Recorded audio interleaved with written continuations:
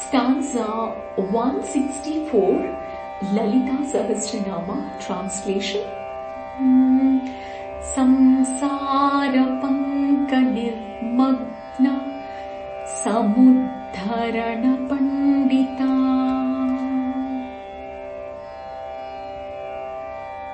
She who is capable of saving people who drown in the mud of day-to-day life.